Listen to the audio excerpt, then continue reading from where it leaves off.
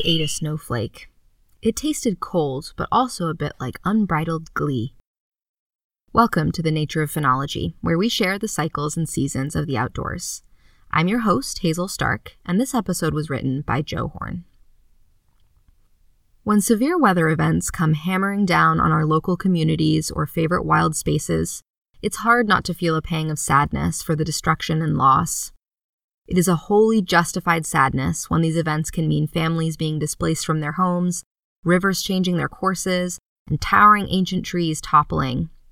But in moderation, these disturbance regimes are essential to maintain the vibrance and diversity of our local ecosystems. These disturbances vary in intensity, frequency, and type depending on where you are on this vast and diverse planet. In the parched West, frequent low-intensity fire is the dominant disturbance regime. Along the banks of our mightiest rivers, it is seasonal flooding and course changes.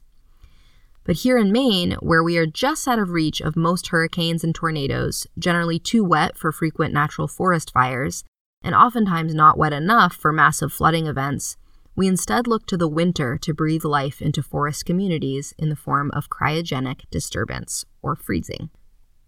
Freezing cycles in our area pretty well block a huge number of organisms that otherwise would outcompete our native plant and animal communities.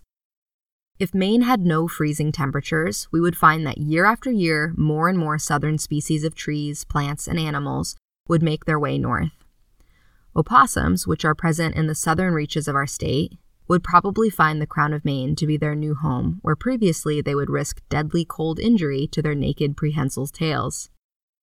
Shagbark, pignut, bitternut, and mockernut hickories, all fairly dominant tree species even down in southern New England, would slowly march north, changing not only our blend of tree species, but also the blend of birds and mammals that feed on them.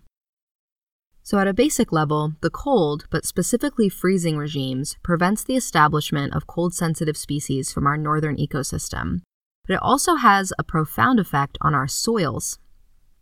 When water freezes, it expands. When wet soils freeze, the water between the individual grains of soil expands. This action fluffs up the soil, effectively acting as an icy rototiller in miniature. This has three great effects. First, it lightens otherwise compacted soils.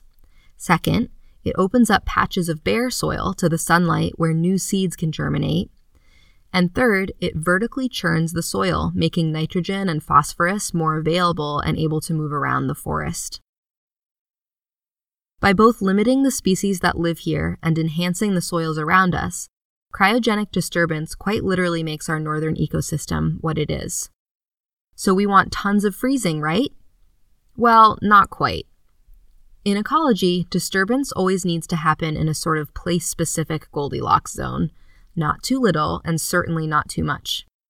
In the case of too little disturbance for a given ecosystem, the community will suffer from stagnation, and the result will be a drop in health and diversity.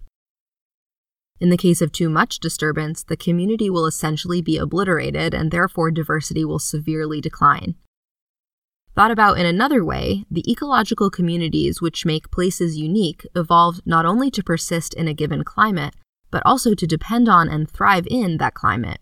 Any change in these disturbance regimes can have catastrophic effects on the fabric of that community.